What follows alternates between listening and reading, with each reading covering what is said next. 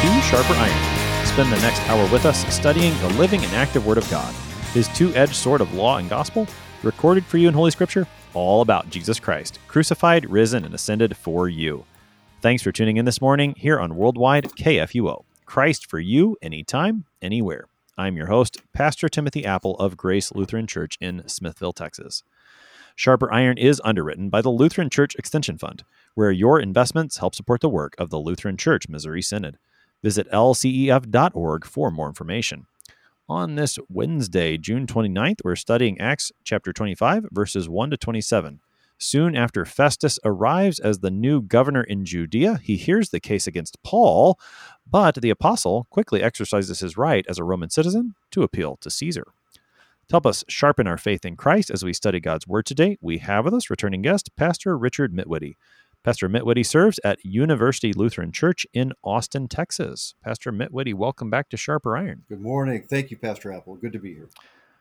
As we get started today, Pastor Mitwitty, let's talk a little bit of context. We're looking at Acts 25 today. What do we need to know about what Paul's been up to in the previous chapters leading up to today's text? Okay. Well, chapter 25, there seems to be just a lot of history here and not a lot of theology, but there's always theology, correct? Correct. Yeah.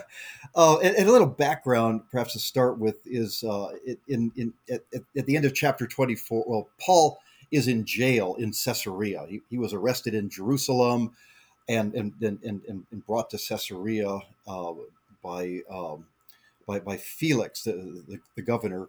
And he's in jail there and is there for 2 years. We know that from from verse 27 that there have been 2 years elapsed, and Felix, the governor, was succeeded by Porcius Festus, and that's kind of then where chapter 25 picks up with that. Well, talk a little bit about the dynamic there. We didn't really get to touch much on it in verse 27 in the previous show, where Felix is succeeded by Porcius Festus. Felix leaves Paul in prison as a favor to the Jews. We've talked a little bit about who Felix is previously, not really the best governor, as we've seen, and even in the way he treats Paul. Right. What are some of the dynamics in this transition between, and introduce us to Festus along the way as well? Okay, yeah, and I guess at this time they weren't called governors; they were called, procurators. I guess that and Felix as the Roman ruling person there, as we'll just use governor because I think that's easier to say than procurator. It is for me anyway. It is. Yeah.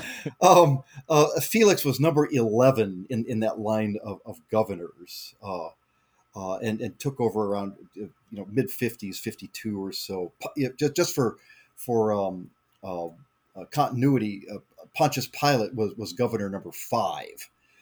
So there's quite a few of them only in 20 years or so here, and Felix was appointed by the Roman emperor by recommendation of the high priest, who was named Jonathan at that time, and not the best governor, and part of his dealings was to deal with the Apostle Paul in his arrest here.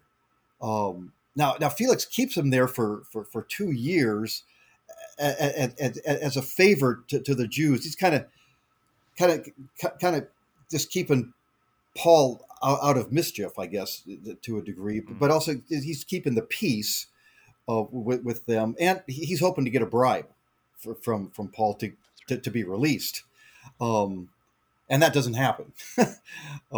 So Felix gets removed by the emperor, who at that time that would be Nero, around 58, and he kind of disappears from any records and everything, except until he dies around early 60s, 61 or 62 A.D. And now Festus replaces him. So what do we know about Festus historically? Is there much to say about him? A bit anyway. He's number 12 then in the governor line here, and just like 2 or 3 years he's involved, and I think it was Josephus called him a fairly just man. So, All right. who could not, however, remedy the faults of his predecessors, including this dealings with Paul here. And Festus then died while he was in office, apparently. So Festus is not he's got at least a little bit of credibility from Josephus, but certainly not the cream of the crop either, and isn't able to fix previous problems. We've talked about how this is a pretty tense time in Judea between Jews and Gentiles. Right. Things are ready to blow, and they will very shortly. In 66 AD, you're going to see the Jewish revolt leading to the fall of Jerusalem and the temple in the year 70. So this is the lead up. We're in that time period. Festus is now the governor there in Judea. Not terrible, but also not able to fix the problems from the ones who've come before him.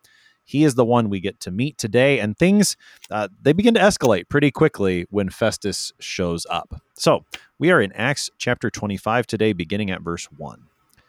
Now, 3 days after Festus had arrived in the province, he went up to Jerusalem from Caesarea. And the chief priests and the principal men of the Jews laid out their case against Paul, and they urged him, asking as a favor against Paul that he summon him to Jerusalem, because they were planning an ambush to kill him on the way. Festus replied that Paul was being kept at Caesarea, and that he himself intended to go there shortly. So, said he, let the men of authority among you go down with me, and if there is anything wrong about the man, let them bring charges against him. After he stayed among them not more than 8 or 10 days, he went down to Caesarea, and the next day he took his seat on the tribunal and ordered Paul to be brought.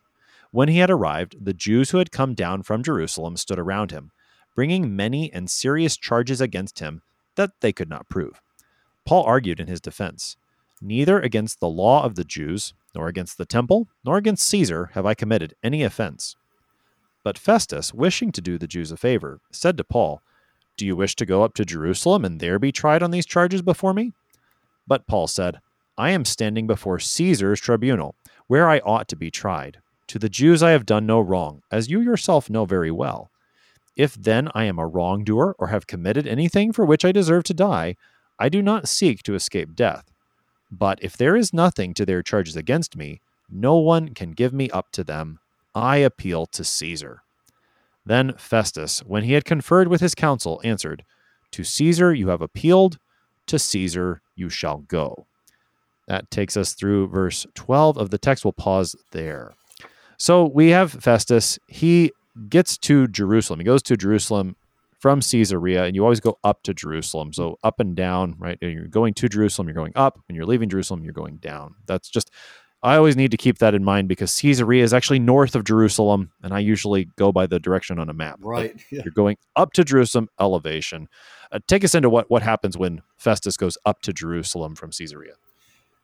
Yeah, Paul's case seems to be one of Festus's first concerns, and that's good. He wants to get this cleared out, but it looks like it could actually benefit him, and so he takes it up here and meets with the Jewish leadership about this first in Jerusalem, which is, I mean, really, that's a pretty big deal for him to do this because I don't think he's really even moved in yet. He doesn't have his pictures on the wall yet in Caesarea, so he goes to Jerusalem, which is not a preferred place to go for the Roman governors. Caesarea is on the seashore. It's a beautiful place. It's the weather is great there. Jerusalem, it's much hotter, and it's much hotter there politically. So Caesarea is much more. It's an all Gentile and mostly Roman town. There's Jews there, but not that many, and they're not as active there. So to go to Jerusalem is a pretty big deal for him, and I think it's kind of good on him to do that. But he wants to kind of placate the Jews a little bit. He wants to get on their good side. He's just taken over. He wants to make a good impression here. So he's, So he goes to see them, and then we find out their verse 3 that they'd like to bring it to Jerusalem, because they'd like to kill him, right? And so That's right. If he's moved, he's out of jail. Now we've got a chance to get him, and maybe this harkens back to chapter I think it was 23, where there were these guys that took a vow that they would not eat until Paul was killed. Well, they must be pretty hungry by now. Yeah, it's been 2 years, right? They haven't eaten. Yeah. Or more likely, they broke their vow. Yeah, they say, "Oh, okay, we'll do it again." So, yeah, um, yeah. So so he goes to see them, and um, they, that so he says he's Well, so just pause there, because you're right. We've seen this before. This plan to kill Paul, and what they've been thinking in the 2 years, whether they've been making more plans. They haven't come up with a new one. It seems they think, okay, here's another shot to get Paul into the open. Let's see if Festus bites on the plan. It was foiled before. Festus doesn't, and it I don't know. We don't get as much of the background information in this section as we do in other places. Back in chapter 23, we got to hear how the conspiracy was uncovered by Paul's nephew and then brought to the Tribune, and the Tribune took it to Felix. And I mean, you saw the behind the scenes. right. Festus, we don't get that from Festus. Not sure why he doesn't bite on this to Jerusalem, unless it's maybe what you're talking about. There's just the preference to be in Caesarea, or maybe a sense in he is the new governor, and while he wants to be friendly toward the Jews in Jerusalem, and certainly to avoid any more tension or possibility of revolt there, he's not going to give everything they want. And so, for whatever reasons that may be behind it, he does not allow that. He says, no, we're not going to do that. You come up, or sorry, you go down, not go. You always go down, right? Right. You go down out of Jerusalem to Caesarea. You bring your charges there, which Festus, we were talking about at the beginning. He shows himself to be a pretty able governor here, I think. Why exactly he does it is not made clear in the text, but it ends up working very well for Paul, at least. Mm-hmm. Mm-hmm. Oh, you're really right about that, Pastor Apple. I think one of the reasons is verse 5, when he says, if there is anything wrong about the man. I think he questions his guilt. He's not convinced the guy is guilty. He's like, I want to do the right thing here, especially as a new governor. I think thinking back a little bit to Pontius Pilate in the problems he had and the unrest that it caused on several different occasions, that he doesn't want that to happen, especially with tensions rising. But so he questions guilt, and he says, this is going to be a fair trial, and I'm going to keep it down here in Caesarea. So yeah. And I think, we talked about this in chapter 23. In chapter 23, before any of this plotting for Paul's life happens, the Lord comes to Paul and speaks to him and says, you are going to go testify to me in Rome. This must happen, in fact, Jesus tells Paul. And so even if, and I think you're right, verse 5 does reveal that Festus has an idea already that Paul is innocent. Mm-hmm. But even regardless of whatever reasons are behind it from a human perspective, ultimately, this protection of Paul that we see here is the Lord's doing. He's fulfilling his promise to Paul that Paul will go to Rome and testify to Jesus there. Yeah, great point there. Paul plays a trump card really to stay out of Jerusalem. He doesn't want to go there, But also it's fulfilling that promise of Jesus in Acts 23 that you've done your work in Jerusalem. You're going to Rome. Yeah. That's right. Yeah. That's right. So again, Festus makes the visit to Jerusalem. He refuses to bring Paul to Jerusalem for a trial. Instead, he commands the men of authority, the important people from the Sanhedrin, come down with me to Caesarea. That's where we're going to hear this case. Yet again, this is very familiar territory for Paul. We've seen him give defense several times. Mm-hmm. This is where it's much more abbreviated here, though. What happens? Luke had recorded at length the accusations against Paul in chapter 24, Paul's defense there before Felix in chapter 24. Things are a little more abbreviated here in chapter 25. So they are in Caesarea now, and Festus takes his seat on the tribunal. Paul shows up we get the accusations, and then Paul begins to speak in his defense. Talk a little bit about what Paul says in his defense, starting in verse 8. Verse 8 here. I got to look back at it again here. Paul says, I'm where I should be. The Jews have nothing on me. They know I've really done nothing wrong. And there's nothing he can do about it anyway. Festus can't try him on those things. These are Jewish matters concerning the temple and their own law, which is what Pilate tries to do with Jesus, right? He's a Jew. This is a religious matter. You deal with it, and then he belongs to Herod. So you take him to him. Paul says, no, they can't try me on that. You can't try me. You have to try me as a Roman. You can't try me as a Jew. The Jews know I've done nothing wrong, and I kind of think I've done nothing wrong. So I might as well go to Rome. Right. So this is, and you called this Paul's trump card. This is where it ends up leading, because Festus, we've seen him make a few good moves, but on the other hand, still in verse 9, he's wishing to do the Jews a favor. Mm-hmm. So he's not fully out for out and out justice. What's right, what's wrong. Yeah. He knows Paul is innocent. Paul has been declared innocent more than once already in the narrative. Festus seems to know it too. Mm-hmm. But he won't do what's right. He extends the offer. Let's Paul make the call. Do you want to go to Jerusalem? We can try you there. Mm-hmm. And then, as you said, Paul plays a trump card. And it's there at the end of verse 11 where Paul says, I appeal to Caesar. What is this that Paul is doing when he says, I appeal to Caesar?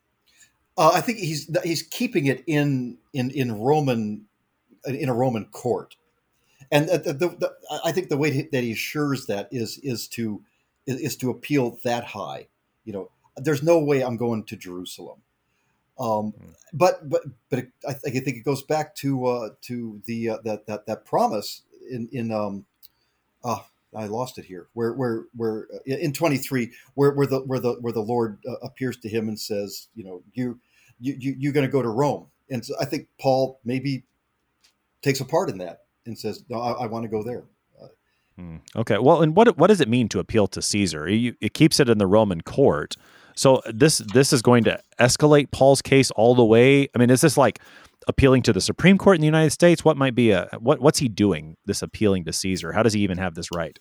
I'm not exactly sure of the justice system, but I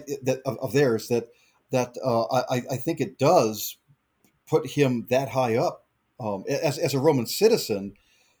He's got the right to appeal to that. It's very dangerous to do very, very risky to do that, especially with Emperor Nero at that time, who was starting to lose it.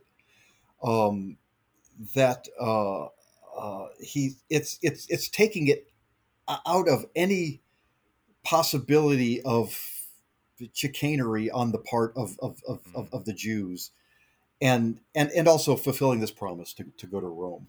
I don't know if that's clearing things up there. That's about the best. I think so. That's my understanding of the appeal to Caesar was that this is a right that any Roman citizen would have at any point in his trial, that he could appeal his case to Caesar, and he had that right to have it heard at the highest court. Mm-hmm. And we've seen Paul do this at several stops along his way during his missionary journeys and within his trials, where he makes use of his rights as a Roman citizen. And usually we see him doing it for the sake of the gospel, not so much for protecting his own skin, although he certainly does benefit from it physically. Mm-hmm. But his concern, as he says multiple times, isn't for his own life. He's not afraid to suffer for the sake of Christ.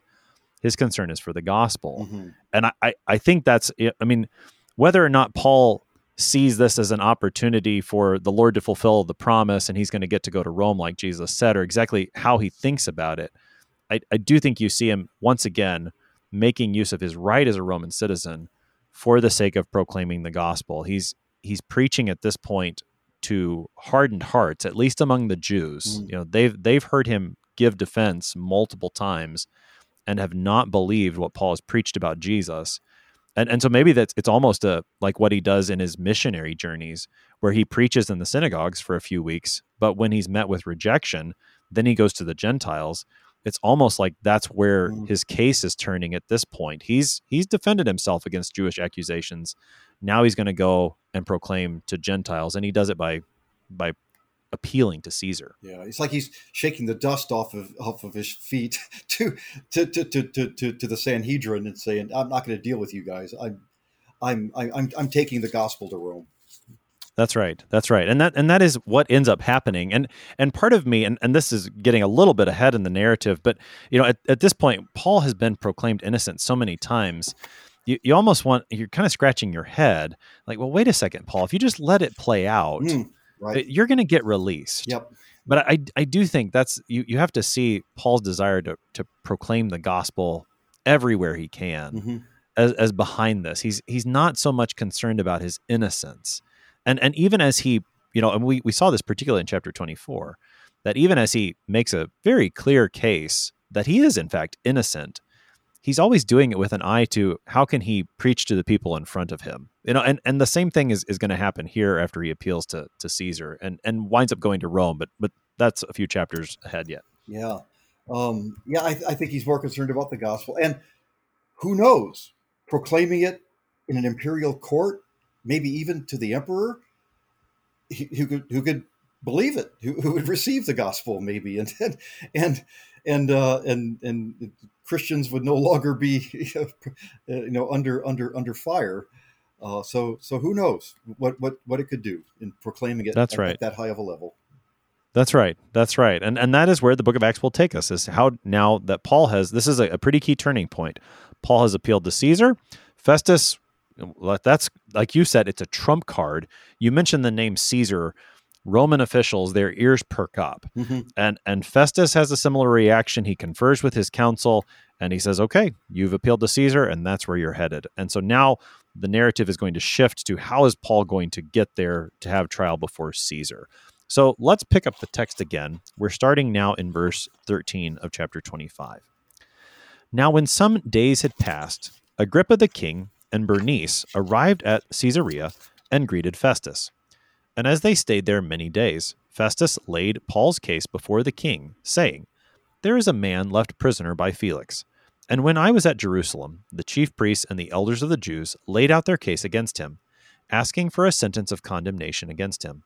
I answered them that it was not the custom of the Romans to give up anyone before the accused met the accusers face to face and had opportunity to make his defense concerning the charge laid against him.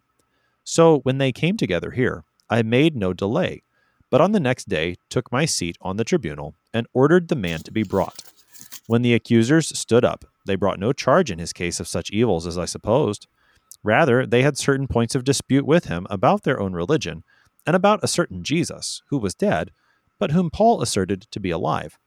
Being at a loss how to investigate these questions, I asked whether he wanted to go to Jerusalem and be tried there regarding them. But when Paul had appealed to be kept in custody for the decision of the emperor, I ordered him to be held until I could send him to Caesar. Then Agrippa said to Festus, I would like to hear the man myself. Tomorrow, said he, you will hear him. So on the next day, Agrippa and Bernice came with great pomp, and they entered the audience hall with the military tribunes and the prominent men of the city. Then, at the command of Festus, Paul was brought in. And Festus said, King Agrippa, and all who are present with us, you see this man about whom the whole Jewish people petitioned me, both in Jerusalem and here, shouting that he ought not to live any longer. But I found that he had done nothing deserving death. And as he himself appealed to the emperor, I decided to go ahead and send him. But I have nothing definite to write to my lord about him. Therefore, I have brought him before you all, and especially before you, King Agrippa, so that, after we have examined him, I may have something to write. For it seems to me unreasonable, in sending a prisoner, not to indicate the charges against him. That takes us through the end of our text, through the end of Acts 25, verse 27. So, Pastor Mitwitty, the scene before Festus has come and gone rather quickly. A few days pass, and now we meet Agrippa the king and Bernice. So we've got a governor, a procurator, Festus. Now we're meeting a king. And I believe he's a Herod, which really shouldn't surprise us. There's all kinds of Herods in the scriptures. Yeah. So who are these two people, Agrippa and Bernice? Agrippa the second. He's the son of Agrippa the one. That was he's the king that killed James, and wanted to do the same with Peter earlier in Acts. I think chapter 12. He's the great grandson of Herod the Great, the Herod the builder, the Herod the king when Jesus was born, and his uncle is Herod Antipas, the one that dealt with Jesus and John the Baptist. So, yeah, he's in great company, isn't he? Yeah. And we only meet him by name here. Right. He becomes more prominent in chapter 26 as a character within the narrative. What about Bernice? That's Agrippa's sister, actually, but appears to be living with him as his wife. He's a Herod, but why should that surprise us, right? That's right. Eventually, she ends up being the mistress of the Emperor Titus later on. Wow. Yeah. Wow. The real soap opera there among the Herods and in the Roman rulers, no doubt. Yeah. So Agrippa and Bernice are there in Caesarea with Festus. We need to take our break, but we'll pick up more of this on the other side. You're listening to Sharper Iron here on KFUO. We're talking Acts 25 with Pastor Richard Mitwitty. We'll be right back. Please stick around.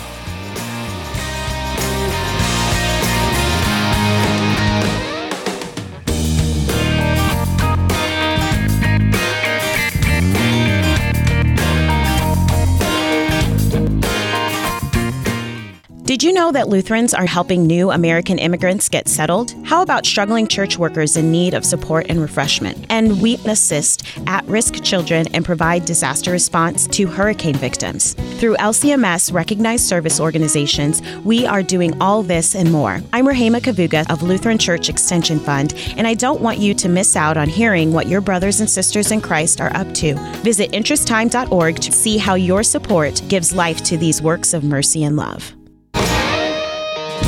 Welcome back to Sharper Iron. It is Wednesday, June 29th. We're studying Acts chapter 25, verses 1 to 27 with Pastor Richard Mitwitty. He serves at University Lutheran Church in Austin, Texas. Pastor Mitwitty, prior to the break, we were talking about the arrival of Agrippa. You said Agrippa the second, the grandson, I believe, of Herod the Great, Mm-hmm. and then his great-grandson. Great-grandson, thank you. Great-grandson of Herod the Great.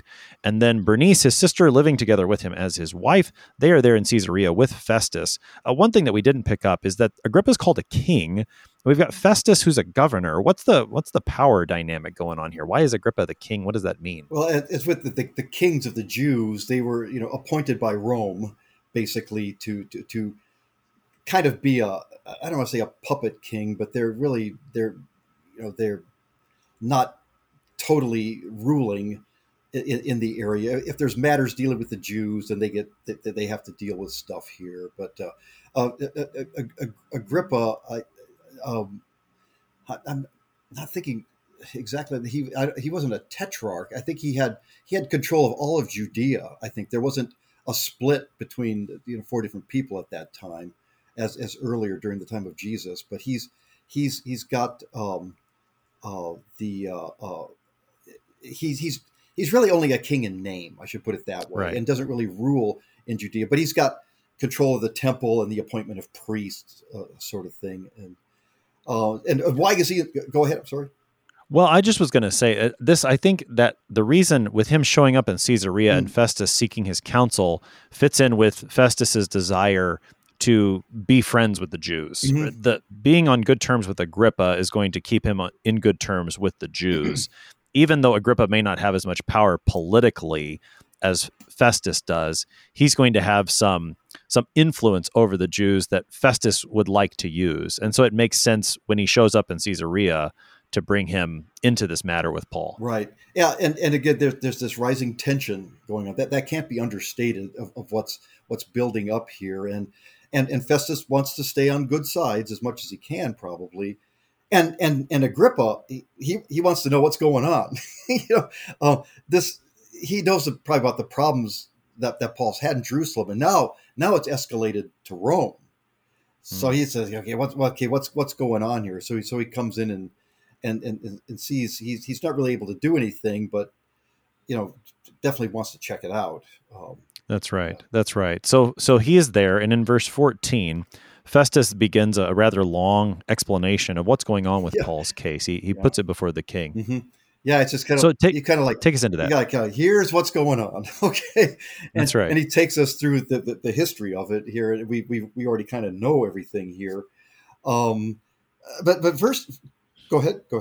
Well, so we have heard a lot of this history, but when someone new recounts it, there are sometimes these little pieces that you didn't hear before. You hear it in a different way. Yeah. So what is there in this history as Festus recounts it to Agrippa that we really need to pay attention to? Yeah, in verse 17, when he says, okay, I brought him in and I sat down in my tribunal. It's always like say, I was in my place of power, by the way. he notes that. And I ordered him to be brought in, And the accusers, they brought up all this stuff that really is nothing to do with treason or sedition or not paying taxes or anything that we really are concerned about. The concern is about this, and I want to get it right here. What verse was that again? We're talking about 18, right? Yeah, verse 18. They had points of dispute about their own religion, about a certain Jesus who was dead, but whom Paul asserts to be alive. Here's the meat, right? Here is he's the problem is this idea that this Jesus has died and risen again, and that's really why he seems to be here. Yeah, that's right. Well, and the thing I love about Festus's description and phrasing it that way is you do see what really is the heart of everything that's been going on is what do you believe about Jesus? And specifically, is he alive? Has he actually been raised from the dead or not? All of these other matters that have come and gone and have been discussed along the way, it all centers around this question that Paul is saying Jesus was crucified and raised, and the Jews are saying, no, he wasn't. And it always comes back to that. What do you do with Jesus? And it really, the reason this really strikes me is because I think this is still the case, that for all the theological disagreements that are out there, and here I mean specifically between Christians and non-Christians, when non-Christians attack some part of Christianity, whatever that piece may be, whether it's one of the commandments that they question or whatever it is, that it finally comes back to, well, what do you do with this man who was crucified and raised? Like it always comes back to that question, even still today in these disagreements. That's our that's everything to us. 1 Corinthians, if Christ has not been raised, then our preaching, everything about our faith is in vain. So it's wonderful that Luke includes this, and that Festus included it. It's like God is speaking through this pagan king or pagan governor to proclaim what is really going on here and what really is important. No, I mean, Festus, this is pretty insightful on Festus's part. Now, we'll see what he does with the actual preaching of Paul. How does he believe this or not? We'll see that when Paul starts to speak at greater length in chapter 26. Right. But to recognize the heart of the division, I think is really important. And I find this insightful again today as we think about those who would attack something of Christianity, whether it's over one of the political hot topics, and they'll say, I mean, when it comes to say abortion, and they'll attack Christians for standing up for life because of, say, the fifth commandment. That's what seems to be attacked. But at the end, it does come back to this resurrection of Jesus. I mean, what do you do with, okay, you say you don't want to listen to the fifth commandment. Well, what do you do with the man who was raised from the dead, who taught the fifth commandment? You got to grapple with the fact, in one way or another, that Jesus was crucified and is raised. Mm-hmm. It always comes back to that. And as you said, what Paul talks about in 1 Corinthians 15 is key, that everything hinges on this. Yes. If Christ has been raised from the dead, Mm-hmm. then I mean that changes everything. Yes. And Festus is right to see that as the center here. Mm-hmm. Mm-hmm. And that's what Paul is hoping to bring to Rome. That very same thing. And he gets a chance with Agrippa. No spoiler here, but this is then when he appears before him. There in verse 23, it really is hearkening back to Luke. In chapter 9, in Acts 9, where the Lord is speaking to Ananias about Paul. Paul is blind. He's on the road. It says, Ananias, go to Paul. He's like, oh, what, really? Do you want me to do that? And the Lord says to him, he is my chosen instrument. He's to carry my name before the Gentiles and before kings and the children of Israel. So Paul is destined to stand before kings and proclaim this name of Jesus to them, this resurrection, good news for them, and also the Acts 20, the verse 23, that he's going to testify in Rome. But here's this fulfilling of appearing before kings, and it's to bring that name, to bring that message, that good news of Christ's death and resurrection to them. Right. Yeah, and that's where Festus ends his account to Agrippa. He appealed to the emperor. I'm going to send him that way, but he's being held here until I can do so. Right. And Agrippa wants to hear, which again, I mean, this isn't, I suppose, shouldn't surprise us. We've seen Herods along the way who want to hear the preaching, who want to meet these people. They don't end up believing usually, but they want to hear, and Agrippa likewise wants to hear. Before I get too far from Festus's presenting of the case to Agrippa, it does strike me that Festus, and we've seen this from other Roman rulers in the past, or Roman officials, Festus paints himself in a pretty good picture here. He paints himself as doing his job well, very similar to the way we saw the tribune Claudius write a letter to Felix previously, and he left out maybe the missteps. Festus does a good job of painting himself well before Agrippa. Agrippa wants to hear. The scene I find a little humorous when the next day comes in verse 23. You kind of picture all this pomp, and then there's Paul the prisoner. It's quite the contrast. Yeah. The poverty of the gospel. Yeah. So what then? I mean, we have a bit of a cliffhanger at the end of our chapter today. But what does Festus say now? Not just to Agrippa, but for the whole audience there when Agrippa comes in to listen to Paul. What are some of the highlights of Festus speaking now to the court scene? Yeah. Paul doesn't get to speak here yet. He's just standing there, and here's the guy that the Jewish people petitioned me about, and I found he's done nothing deserving death, certainly, and he's appealed to the emperor. So he's kind of I'm off the hook, sort of. Yeah. And I've got nothing definite, to really write about him. So therefore, here. you talk to him. It's kind of, I have nothing more to write or say. That's right. Yeah. That's right. I appreciate what you drew out there, where he says he appealed to the emperor, so I'm going to send him, as Festus giving himself an out from what he says at the first part of verse 25, that he found Paul innocent, and yet again we see that the court system has in fact found Paul innocent, but doesn't actually give him that earthly justice. No. And it, I think you're right about Festus giving himself the out. Well, but he appealed to Caesar, so we're going to send him. Yeah. Even though I know he's innocent, and really Caesar doesn't need to listen to this because we already know the outcome. Yeah. he uses that as an out. But Yeah, but we've got to send him with at least the charges that are against him. that's right. Yeah, I mean, why send him with what's he charged with? Nothing. Why is he here? I don't know.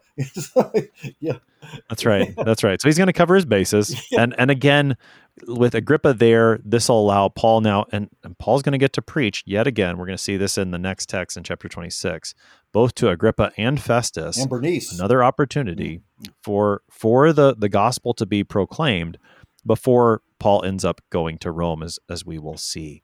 So there we have it. The scene we have today ends on this cliffhanger where Paul is standing there, the prisoner, he's under house arrest, so perhaps not the poorest man in the world, but certainly not the pomp that surrounds him.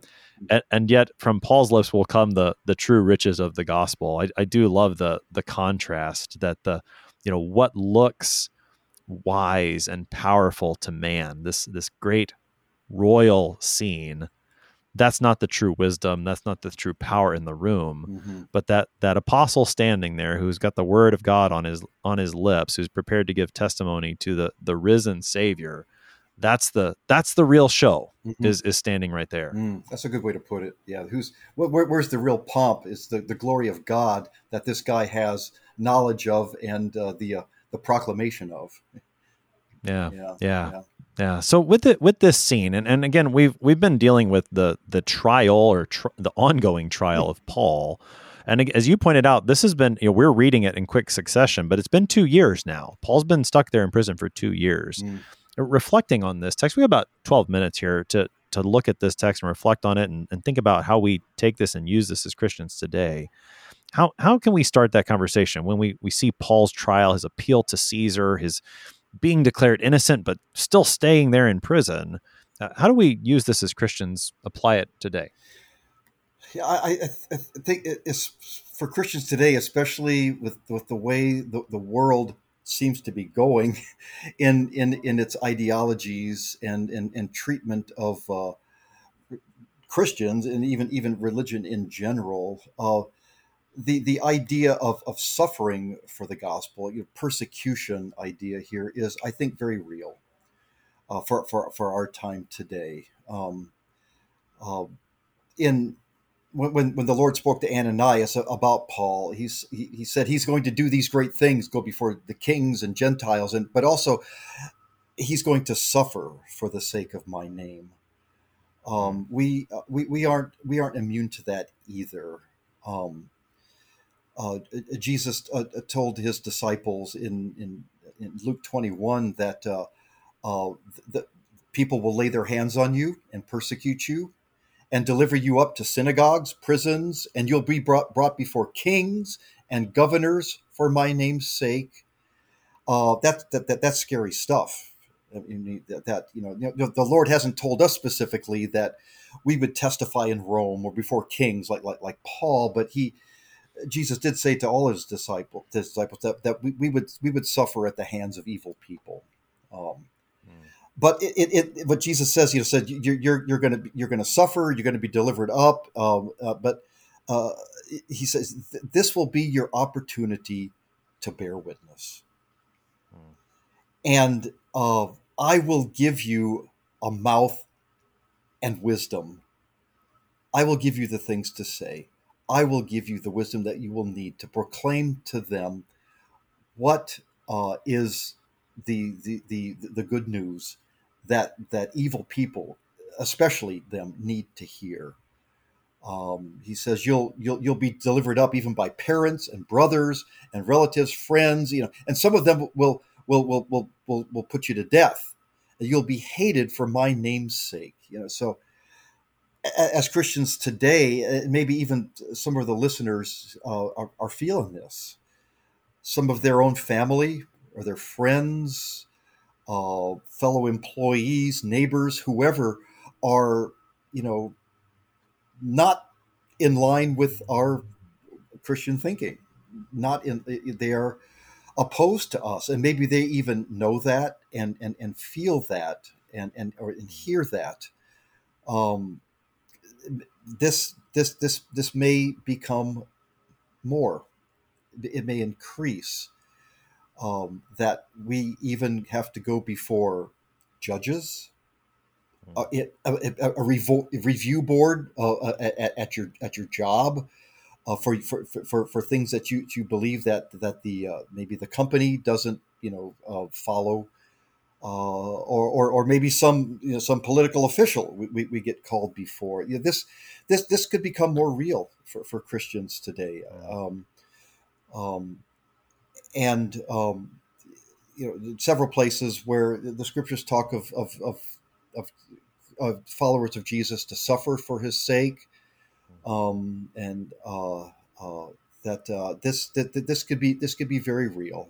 In working with college students, in helping to prepare them for the future of what they feel it on campus. The recent abortion thing, that's where they really started to see where their friends were at, and they were not the same as them.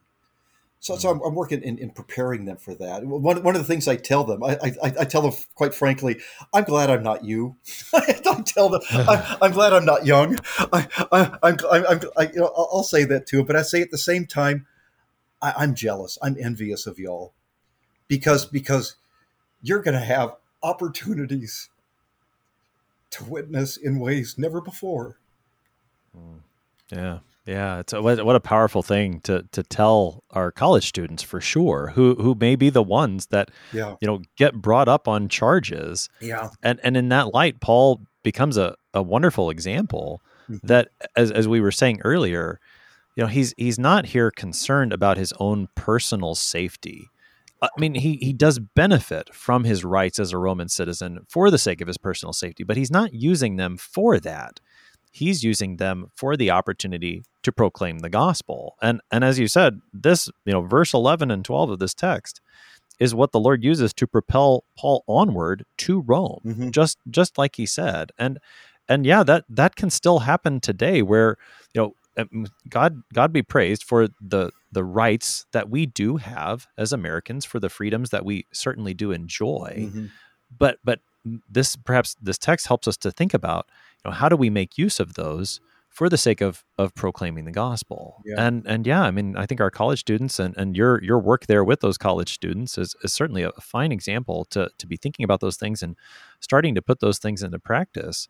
That these, and as we were saying earlier, that these questions surrounding various matters of the Christian faith, which are important, that we give true confession concerning, that abortion is not good, that it goes against God's law. We should give true confession to what God's law says. We must do those things, but always then to use that as an opportunity to go where Paul goes, which is to proclaim the resurrection of Jesus.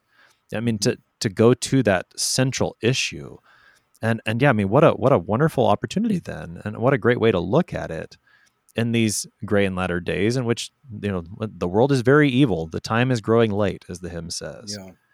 But it is our opportunity now to give witness to who the true God is. He's the crucified and risen one. Yeah. And I think how that witness can come about is certainly in America, we like to appeal to the government. We appeal to our rights. We have religious freedom. We have the right to do this. So we like to appeal to that, and that's good, because we do have, in America, we enjoy religious freedom. We have access to churches and regular gathering around the word and sacrament. But that could quickly change, and in a way already is. The religious freedom is called into a question with the cake guy in Colorado, the florist that wouldn't do work for a same-sex wedding. Those are brought to court and have had some bad outcomes as well. So appealing to the court, appealing to the government, as Paul has done, can be helpful. But more than that, Paul is appealing to the resurrection. I mean, it's great that Felix, he knows Paul for this. He knows him for this proclamation of the death and resurrection of Christ. And may that be the same for us, that in our appeal to our religious rights, our religious freedom, that we're not relying so much on the political part of things, but we're relying on the gospel. That people know us for the gospel, not for our political stance. That they know that that's where we're coming from, and that's what we want them to know. Well, yeah, I know. I understand what you're saying, and I think that's very helpful. That as we must confess what we've been given to confess. Mm-hmm. So when whatever the lie is that's being proclaimed out in the world, we're given to speak the truth. And so the matters that you've brought up concerning what is marriage or when does life begin, Mm-hmm. where the Word of God speaks on these, we are given to confess those things, and we do so clearly and boldly. Always then with an eye toward the gospel. How does this then give us the opportunity to proclaim the gospel? And why is it important that we confess that life begins in the womb? Right. Well, because our Lord himself took on life in the womb, right? And there's the gospel within that very cultural matter that's being discussed right now. Why is marriage important? Because Christ is the bridegroom and the church is the bride. And we need to confess these realities, again, for the sake of the gospel, that our bridegroom has been raised from the dead and he cleanses us from all our impurities to present us holy and blameless before him. I mean, we confess the truth against whatever lie is being spouted by the world, so that we can finally confess that full truth of who Christ is, the risen Savior. And again, that the fact that Festus recognizes this in Paul, that he's the guy who's saying that Jesus is risen from the dead in the face of those who are saying he's not, that's a perfect reminder to us. And whatever that situation we're placed in to confess, that's where all these confessions finally lead to that central truth of Christianity. Right. Yeah. Whatever legal matters may come at us, that we speak up in our defense. Paul's speaking up in his defense, and he's appealed to the government in correct ways. But when the government or whoever is accusing us of things as Christians, if we're wrong, that we accept the consequences of that. But in the accusations, in anything that's brought up against us, we're content in those things, but also we're looking for opportunities to witness. Even to those who are persecuting us and who are doing evil to us. Yeah, and certainly we see that from St. Paul in the text. We've been seeing it throughout his trial, and we see it again today, that the people who come before him with accusations, he speaks the truth to them, the truth of the gospel, and he does it before Festus, and we'll see him do it before Agrippa and Bernice in tomorrow's text. We've got about a minute here, Pastor Mitwitty. Help us to wrap things up on the morning. Give us the good news from Acts 25. There is theology in here. It's not just history here, but as Paul goes through the process of the justice and the government here, that yes, we can appeal to the government for our rights and standing up for that is a good thing to do, but more so, we appeal to God in our troubles. And we look for the opportunity and pray for it to be a witness in those situations. So we can expect the world to hate us, but we can also expect God to protect us and to give us the opportunities to witness and proclaim that gospel. Pastor Richard Mitwitty is pastor at University Lutheran Church in Austin, Texas, helping us today with Acts chapter 25, verses 1 to 27. Pastor Mitwitty, thanks for being our guest today. My privilege and pleasure, Pastor Apple. Thank you. I am your host here on Sharper Iron, Pastor Timothy Apple of Grace Lutheran Church in Smithville, Texas. If you have any questions about Acts 25, send an email to kfuo@kfuo.org. We always love to hear from you. Thanks for spending the morning with us. Talk to you again tomorrow.